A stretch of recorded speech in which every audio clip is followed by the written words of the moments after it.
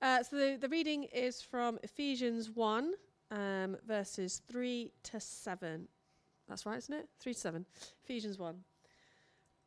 Praise be to the God and Father of our Lord Jesus Christ, who has blessed us in the heavenly realms with every spiritual blessing in Christ. For he chose us in him before the creation of the world to be holy and blameless in his sight. In love, he predestined us to be adopted as his sons through Jesus Christ, in accordance with his pleasure and will, to the praise of his glorious grace, which he has freely given us in the one he loves. In him we have redemption through his blood, the forgiveness of sins, in accordance with the riches of God's grace. I'll go to the end of the sentence. That he lavished on us with all wisdom and understanding. Amen.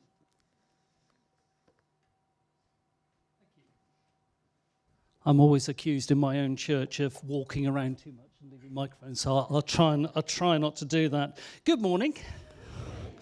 It's strange being here, a sort of semi-sense of semi-deja vu, if you know what I mean. For those of you who don't know me, my name's Tim Story. I'm a vicar in a place called Yateley. We are near Camberley, which is right on the Surrey, Berkshire, Hampshire border. In fact, when we go, I say when we go, when my wife goes to Tesco's, you go through 3 counties to get to Tesco. That's not the most exciting thing about what's going on in my life. But as you know, I do have an alter ego playing with Laurie in the band, and if anybody wants to know anything, just come and see me later. Let's pray. Heavenly Father, in this passage, Paul writes to the Ephesians that he wants them to have the spiritual blessings. He wants them to know all that you are wanting to pour upon them. So, Father, our prayer today is that you open our hearts, open our lives, open us to receive from you every spiritual blessing that you're wanting to pour on us today. Father, make us ready to receive. In Jesus' name, amen. Amen. I have one of the loudest sneezes on the planet. When I'm at New Wine, when I sneeze, people 3 fields away shout, "Bless you." And it's funny because we always say that thing about bless you. I mean, I didn't know that Pancake Day originated around here. 2:45, did you say it was? 14:45. Yeah, that's 2:45. As you may well know, that the term "bless you" when somebody sneezes is about the fact that they might have the plague, and it's asking God's blessing upon them that they may not get the plague. Well, it's probably not that relevant these days in terms of that. But one of the things I want to ask the question this morning is about what do we mean by blessing? Because Paul begins this letter to the Ephesians talking about blessing. And the first slide, if we can have the first slide, he begins by saying, "Blessed be the God and Father." Yeah. Praise be, yeah, I'm using the new imperative version. So it says, "Praise to the God and Father, our Lord Jesus Christ." God has blessed us in the heavenly places. In other words, God doesn't sit there and go, "Oh, I can't be bothered." He says, "I want to bless them." I'm not going to go with the thing. Oh, there's a lion. I'm not going to go to the thing about saying, predestination. I'll leave Laurie to that. You can have that. But there is a blessing that he says in this verse. The first blessing, there's a series of blessings that he says, and the first blessing is holiness. Blessed us in the heavenly realms with every spiritual blessing. So the next verse goes on to talk about the blessing of holiness. God has blessed us. You and I are holy, not because of ourselves, not because of anything we can do, but because of what Jesus has done for us on the cross. He's taken away all the sin, and he's blessed us with that holiness. And that's the purity that only God can give. And it's that purity that God gives us. The first thing is the blessing of holiness. The next verse, hopefully... Yeah, for he chose us before the creation. Yeah, as I say, I'll leave that one to Laurie. Predestined us. But he says that he has predestined us to be adopted. Not only has he made us holy, he has made us adopted children of God. You know, at Christmas, every time that John reading at Christmas where he says, "To those who believed, he gave the right to become children." We have all the rights of children. Now, you may look at your kids and go, don't go on the right path with me, sunshine, when they say it's my human right to have that bar of chocolate. No, he says that we have the rights as children to inherit all the stuff that he wants to give to us. So we have the blessing of holiness, have the blessing of adoption, and then we have the blessing. Are these my slides? I don't think they are my slides. This is great. We'll work on this, yeah. So the third one, he says, is the blessing of redemption. We have this thing that we have been redeemed. We have been rescued. The holiness, the adoption, God has taken us from a place of absolute no hope, and he's redeemed us. He has rescued us, and there is that sense of redemption. The grace of God knows no bounds. He redeemed even me. He redeems us. Then you have the blessing of a future.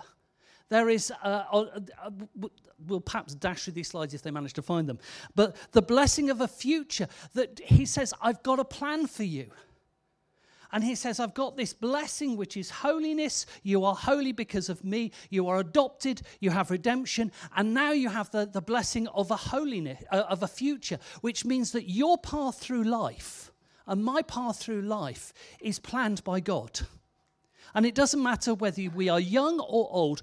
God knows what is going on, and he says, I have a plan, and you're going to follow it. We might fall off the path every now and again. God uses that to bring us back into line, to be the place in the places where he wants us. And the final sense in this passage is he gives us the blessing of eternity. Oh, brilliant. Right, so blessing of holiness, blessing of adoption. Keep going. Blessing of redemption, and then the blessing of a future. So the mystery of his will according to his purposes. He's got a purpose for us. And then finally, we have, don't get finally that I'm going to shut up in a moment, sorry, just blessing of a future. And then he says the blessing of eternity. The next slide, please. There you are. To unite all things in heaven and things on earth. There is this amazing sense that Paul says as he begins this letter to this church in Ephesus. He says, look at it all. Look at what you've got. Here's the five of them together. So next slide has the five of them together. Say, look at this. This is why we worship. This is why we worship. Because we've got all this. We've got all this. We've got the spiritual blessings that are there. The blessing of holiness, adoption, redemption, future, eternity. Do you feel blessed? Oh, gosh, isn't that the way the church goes, yes, we do. We feel so totally blessed. You know, we jolly well should be. We should be living in that excitement that says, we're blessed. I want to ask you a question. I'd love to ask that row of people up there, the one from the back. Have you any idea what that is? Do you know what this is? They're looking at me going, a checkbook. Do you know what a check is? Do you know what you do with a check? Yes? What an enlightened bunch they are around here. Yeah. Do you know, the other week my wife said, I've got to write a check and I can't remember how. No, seriously, she had to write a check. My daughter had to, it was actually my daughter said, I've got to send a check to somewhere and I haven't got a checkbook. I don't know, And there is something here about the fact that the checkbook says, I've got money somewhere, and if I write this, I give it to someone, and that money goes from me to them. And the reality is actually we're not sure because God has got those blessings, and we've got the check, but we're not quite sure how to cash it. I'd say this is a completely red herring, but when I was a kid, my family went on holiday to France. And my father, this was the days of traveller's checks. So he went into a bank, and it was the best piece of franglais I've ever heard. Because he went, voulez-vous, cachet set check. Cachet means to hide. Will you hide this check yet? Anyway, that's totally irrelevant. So the question I want to say this morning is, okay, so we got these spiritual blessings. What does it look like? So next slide, please. I have a job which involves me praying blessings upon people. I bless services, weddings, funerals, baptisms. Not funerals terribly much. It's a bit late then. I pray a blessing that their life will improve. And I pray that God will bless them. Now, the thing is I pray for couples when they get married. And I really, really, really want God to bless them. And I really want their marriage to be a success. And sometimes it isn't. And that's reality. So does that mean my blessing wasn't up to much? Or does it mean that, well, I don't know what it means. Because I ask myself, well, what am I doing? So here's another one. Little children, this is the verse in Matthew 19. Next slide, please. Little children brought to Jesus. He placed his hands on them and prayed for them. I pray for children when I baptize them. I pray God's blessing upon them. Amazingly, they go home and they're still little beggars. I mean, that's the reality about people. And the blessing that we pray is something which we need to ask ourselves, what do we mean by blessing? You know, they don't become necessarily better behaved children. We've got this thing of how do we transfer the reality of what God is wanting to bless us with, every spiritual blessing, with actually what's going on. And here again, next slide, here are these, there was supposed to be one in between, but not to worry. This is something that Jesus said. He said, blessed are the poor in spirit. Blessed, we call them the Beatitudes, the beautiful sayings. Because actually, we're saying, what does Jesus mean? Because blessed are the poor in spirit. Oh, that's great. I'm poor in spirit. I don't feel very blessed at the moment. What do we mean by that? Let's just unpack this very, very slightly. Next slide, please, I think should emphasize. Because he says very specifically, blessed are, for theirs is. Blessed are, will be. Blessed are, will inherit. Are, will be filled. In other words, he says, if you are blessed now, if you are poor in spirit now and you know it, then God is going to do something. It's about our awareness. Blessing in this case, Jesus is saying, if you are aware that you're poor in spirit, if you are aware of your place before God, then God can do stuff. So those who are mourning at the moment, if they take that mourning before God and say, Lord, I am really mourning at the moment, he says, no, you will be comforted. He promises. But it's that blessing is not about getting the goodies here and now, which is what we always assume. You know, the blessing is about blessing, but not in the way that we think of it. So we need to understand what is going on. You know, Jesus, in one of the other translations, he says, happy are you if. Now, people who are mourning don't tend to be very happy. But he's saying you can be inwardly happy because you know that you will be comforted.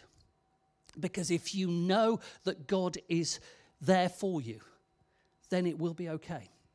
So in Ephesians, I'm going to nick this. I don't know whether anybody's preaching this in a few weeks' time, but I'm going to just zip to Ephesians 3 for a moment, because Ephesians 3 is one of my favorite chapters in the whole Bible. Ephesians 3 begins with, for this reason I kneel before the Father, from whom his whole family in heaven and on earth derives its name. It's the start of Paul's blessing of prayer for blessing for the Ephesians. And he says, I begin on my knees in front of God. I don't start with, I'm going to do a very powerful waving my hands around and shouting blessing. He says, I begin on my knees before God. This spiritual blessing, it can only come from him, so that's where I begin. He seeks it from God, who is the source of all blessing. And when we pray blessing on others, the first thing we have to say is it's not coming from me. I do surprise wedding congregations, because I actually say, just to let you know, I can't do this wedding. Yeah, I've got one of these. I've got the entitlement to say I can sign a document. I can't join these people. I've got no capacity to. How can I do that? I can't grab the inward soul of one and glue it to the inward soul of the other. I can't do that. I can only kneel before God and pray his blessing upon them, that they will know that. The inheritance in Christ of all these things. We cannot do it ourselves. We can't reach out and grab it. We've got to get on our knees and ask God to give it to us. So next slide. Next slide. Next slide. A reminder. If we want to know this holiness, if we want to know this adoption, redemption, future, and eternity, we don't do it by just standing there going, I've got it all. We do it by getting on our knees and saying, Lord, fill me with this. Fill me with this sense of your blessing. Fill me with what this means. In other words, cash the check. Send me the goodies. So next slide, Paul goes on of his desire for the Ephesians. I pray that out of his glorious riches, God's got a big bank account. God of his glorious riches, he may strengthen you with power through his Spirit in your inner being so that Christ may dwell in your hearts through faith. He says, I want you to know this pouring out, this abundance of God's blessing upon you. It's in tune with the Beatitudes, the thing about here and now, however hard you are feeling. If you turn to God and open yourselves up to him, that's how you will receive the spiritual blessings. You won't get them by thinking about it. You won't get it by well-being courses. You won't get it by all sorts of mumbo-jumbo. You get it by turning and kneeling before God and saying, I need that. But it's not a one-off. Go back to John chapter 15. John 15 says this. New slide. I feel like Sir Patrick Whitty at this moment. Remain in me and I will remain in you. There's that gluing thing. I don't know whether any of you have seen the new Avatar film. It's amazing, but whichever Avatar film you've seen, if you've seen it, you know there's that thing where they have this oneness with the horse-like creatures, the fly, and it's a thing that they take their ponytail and they fuse together. And the idea is that they don't have to give instructions because they become one in mind. And this may be slightly heretical, but actually, if Jesus had been around today, he might have said, I'm the good avatar horse thing. In other words, just get yourself so that you and I are one in thinking. We have this unity of thought so that we are constantly receiving the goodness that is coming through. Jesus says this about the vine, remain in me and I will remain in you. In John 14, next slide, please. He says, on that day you will realize that I am in my Father, you are in me, I am in you. There is a unity. So if we want to receive this blessing, there's something about, we've got to make sure we're connected. You know, there is this, there is this somehow idea that we can come on a Sunday and we can get the goodies. And somehow it's like the rechargeable batteries. During the week, it gradually ebbs out. Whereas Jesus is saying, stay continually connected to me. You know, I'd love to see how many of us feel we're blessed by God on a Friday or even a Saturday, because we're actually expecting God this one thing, but we're not connecting the rest of the time. Jesus is very, very clear that if we want to know this spiritual blessing, we've got to stay connected to him no matter what. And the more we hold back, the more the barriers that we put in the way, the more we unplug ourselves and say, no, I can't be bothered. You know, Paul's desire for the Ephesians in chapter 3 is very much about, I want you to know the fullness. I want you to know the absolute fullness. So this asks the question, I'm asking the question, how do we know this? What does this look like? What does God want to do with our lives when he's got it? Next slide. I think it's the word abundance. It's the word abundance. This is about 15 years ago. I was in France with my daughter, she'd just done a GCSEs and we had a daddy-daughter break. And it was incredibly hot. It was one of those days when it was swelteringly hot, and we went and had our lunch by the side of this waterfall. And you have this thought, I know what I want to do. I want to go and stand under it. And I am hot. It's cool over there. I know what. I didn't because...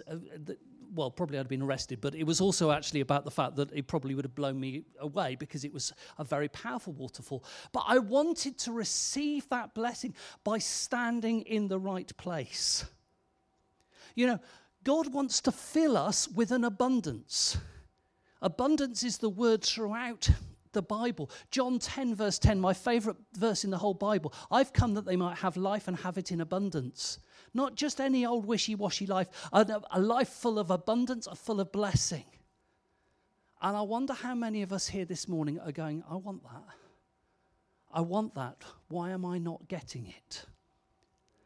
You know, we think there's a limit as to what we can cope with. There probably is, because if God actually did everything, we'd just explode. Go back to Ephesians 3, next slide, and we have verse 17 tonight, 16, 17, where Paul actually says to them, I want you to know this fullness. I pray that you, being rooted and established in love, vine reference, may have power together with all the saints to grasp how wide and long and high and deep is the love of Christ, and to know this love that surpasses knowledge, that you may be filled to the measure of all the fullness of God. Now, I've always been told when you write an essay that you keep sentences short. Paul gets excited at this moment and writes a very long sentence. But he's so excited. He wants them to know just how amazing this is. I've got a little bit of a visual representation of this, which we're going to watch a moment.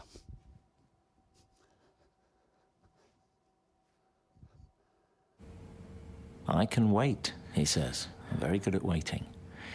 And he certainly is. That's naughty. Meanwhile, back in the hallway, well, here we are. Oh, is it just me? Or are things getting a little bit tense? Yes! That's a real apple drenching! 6.4! Woof! You know when you've been tangoed.